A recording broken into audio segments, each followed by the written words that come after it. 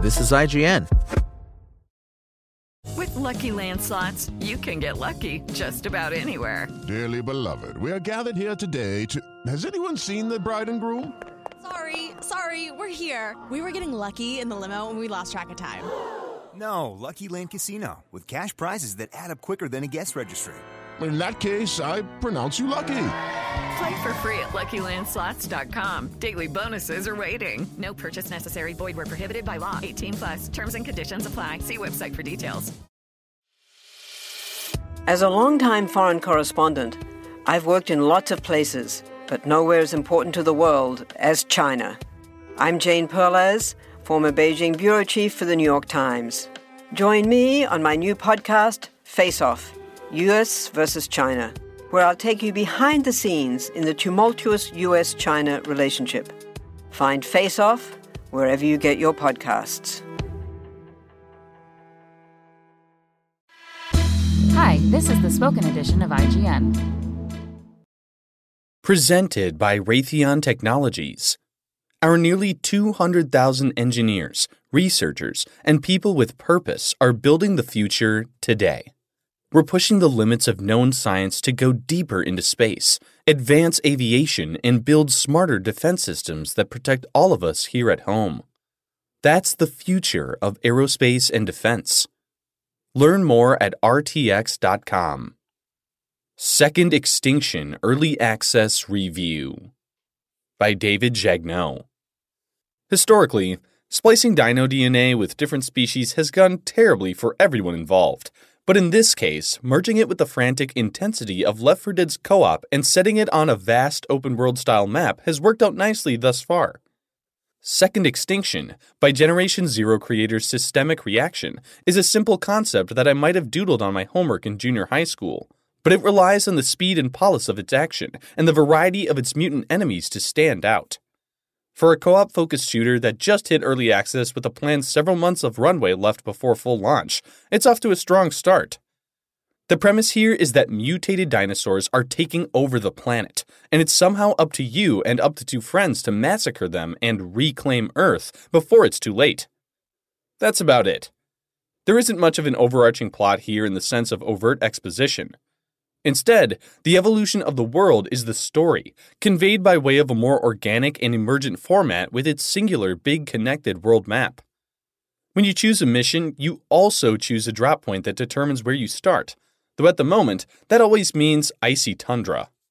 Once you've arrived, you're free to explore and do whatever you want, including optional side objectives, or even going into neighboring zones in search of higher value targets, or to pursue a distant optional mission. It's typically up to you to decide if you want to go after better rewards in more dangerous areas or play it safe and progress more slowly. Usually, co-op shooters of the Left 4 Dead ilk feature smaller maps and tight corridors, so the freedom here is refreshing. Dinos make their presence felt in more unique ways, like tunneling out of the ground behind you in a cave or chasing you in a pack towards a dead end. Getting surrounded is terrifying and overwhelming, and the dynamic spawning makes each run extremely unpredictable. There are some hotspots in each zone that usually have certain types of enemies, but it's hard to ever feel safe and secure no matter which direction you decide to go, which keeps you on your toes.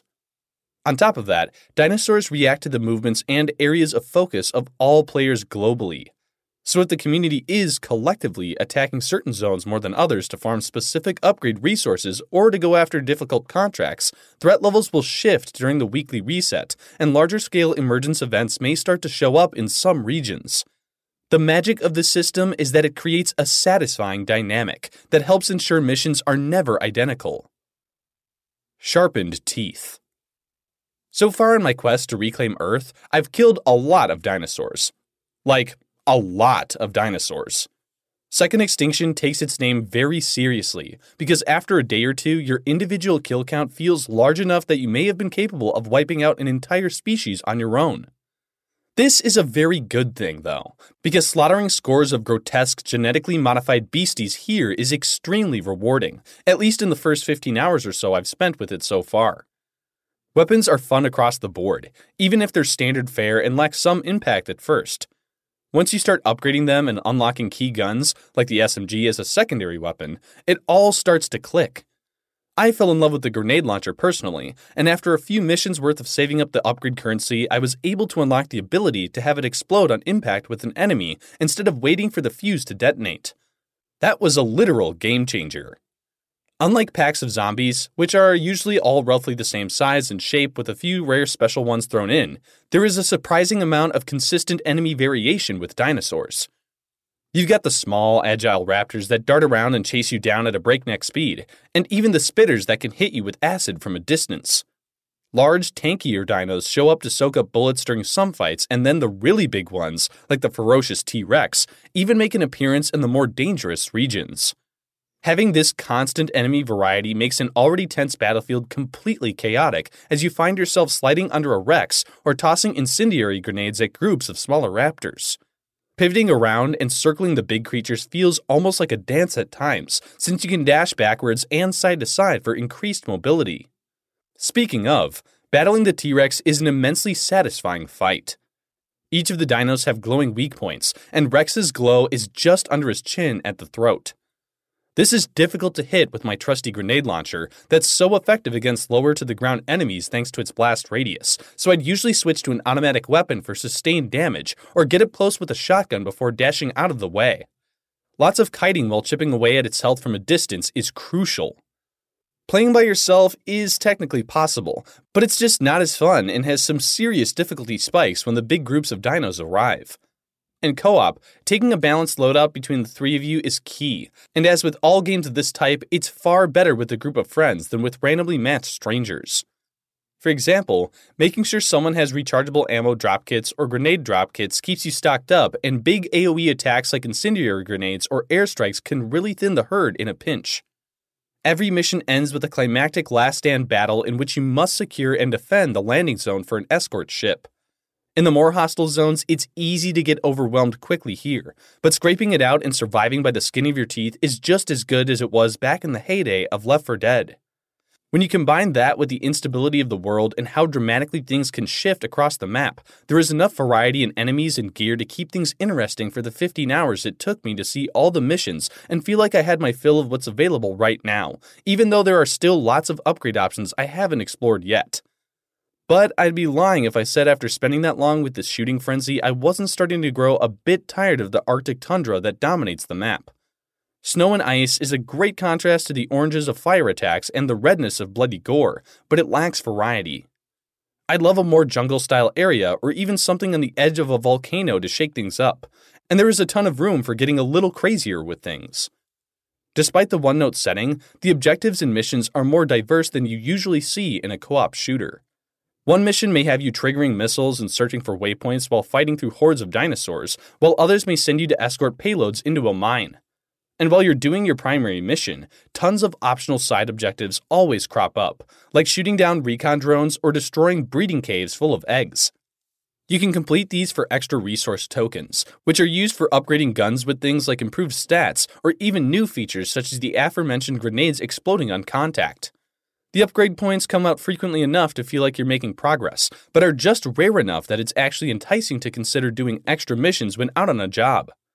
On top of that, you eventually unlock extra contracts that you can accept during missions. These have hyper-specific challenges on them, like getting a certain number of headshots with a particular weapon. It's nice to have more goals to check off, but it's mostly meaningless. Before a match, you'll pick a character, each of which equips a primary gun, secondary gun, and their own unique perks and signature abilities. There's Ortega, who can equip 2 primary weapons and forgo the secondary weapon, meaning she can bring both a shotgun and assault rifle into combat if you want. She also gets to dash at increased speeds, which is excellent for evading damage. Rosie, on the other hand, can lay down static pylons that create electrical barriers between them used for stunning dinos. There are 2 more hunters as of now to choose from, and in addition to gameplay differences, all 4 have unique personalities and voices. They're not overly memorable or anything, but it's still better than picking generic classes or just choosing abilities outright. What's missing right now, most of all, are the long-term hooks. That layer of progression that Left 4 Dead never had, but has been added on top of nearly every game in the genre it spawned in the decades since. I've liked more things to unlock beyond just gun upgrades and new weapons. Things like character and gun skins would help incentivize me to return, and something like a battle pass would be useful to reward sticking with this game instead of the million other options out there. Verdict. As far as early access games go, Second Extinction is in excellent shape. For all intents and purposes, it feels very close to being finished already. The foundational gunplay involved in blasting hundreds of mutant dinosaurs of all shapes and sizes is already strong. Each playable character feels different. There is a good short-term progression system, and there's a clear format worth expanding upon. If the developers spare no expense on adding longevity and rewarding time spent with more depth and map variety, they're going to make a fortune with this place. Score 7. This is the story of the one.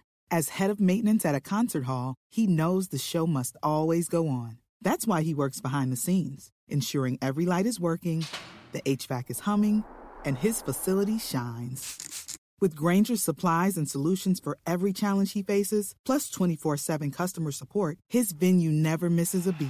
Call quickgrainger.com or just stop by. Grainger, for the ones who get it done.